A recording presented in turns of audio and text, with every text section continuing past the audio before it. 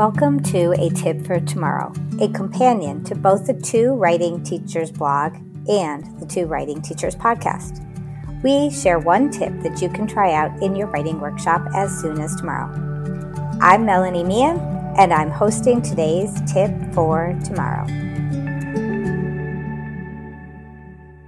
Today's tip for tomorrow is really focused on a writing toolkit starter. I could write a book about this, and we've done a whole entire podcast on it. But today's tip for tomorrow is focused on really just how do I get started? So I'm going to break it into a few different categories. The first category is the things that you really are going to teach from, because you have to have those in your toolkit. I would say you want a series of charts. So whatever charts you're using or could use, make small versions, put them on cardstock, have them available so that you can reach for those when you sit down with a student or with a small group of students. Have a set or a series of demonstration writing. Sometimes I think one of the most effective things to have is a progression of demonstration writing. So whatever genre you're writing in, pieces that are a little below what you're thinking kids can do or should do right now, kids that are right in the middle, and pieces that are right in the middle, and pieces that are at the high end of what students could or should be able to do. So get that demonstration writing in place. And then have some mentor texts. Mark them up, tab them, make yourself a chart of what's on each page, whatever you can do that will help you be really efficient in terms of those mentor texts and reaching for them. Have those. Okay, so that's your first category, your things that you're going to teach from. Then think about paper. So I'm putting like a lot of different things into the paper category, but my toolkit is full of paper. It's full of different paper choices that I have for students, different numbers of lines, different sizes of picture boxes, different sizes of paper.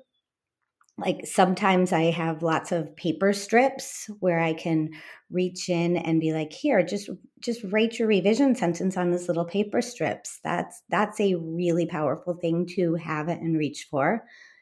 It's also full of different size sticky notes. That way I can challenge students with sticky notes to do some revisions or try some things out. I also keep lots and lots of cardstock in my toolkit. I cut it up a lot of the time in quarters so that I can leave the remnants of my teaching, if you will. I use like formatted ones at times, which are the conference cards I've talked about. I also have blank cardstock so that I can quickly whip off little tools or ask kids to make their own tools before, during, or after a conference or a small group. So cardstock, pieces of cardstock. That leads me into office supplies because, and kind of like those hard materials, I want to have scissors. That way I can cut that cardstock or cut the paper, or sometimes I am like looking to cut a piece of student writing because I'm showing them how different pieces can work together. I have tape, Scotch tape, so that, conferences can become a construction zone, and that's easy to reach for. I also have a bag of key rings and a hole punch because sometimes I'll just be like, you know what, you create your own little toolkit, student, and I'll punch a hole in a cardstock and have a key ring and snap it together and leave them with that. And then we can collect those. So those little single hole punches and key rings, really great to have, as well as not paper clips, but the little clampy clips so that we can move papers around and attach papers together. Love having those. And, I'm trying not to staple things as much because it feels permanent, but I do keep a stapler and I reach for that a lot in my toolkit. So again, big categories: teaching things, paper goods, and office supplies. Really good starters for setting up your writing toolkit. Last quick tip: Put in whatever favorite mints you have. When you are working with kids, you are close to them, and you want to make sure that your breath smells great. That's today's tip for tomorrow. Hope it goes great.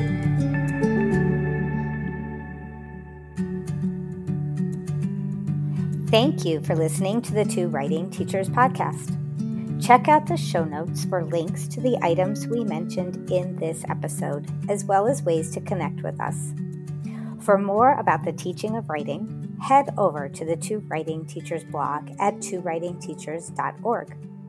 If you liked what you heard today, please share it with your friends and colleagues, post about it on social media, like, subscribe, and leave us ratings and reviews. Our music is by Lemon Music Studio. If you'd like to connect with us, email us at contact@twowritingteachers.org. Thanks again for listening. Let's teach, learn, and write on together.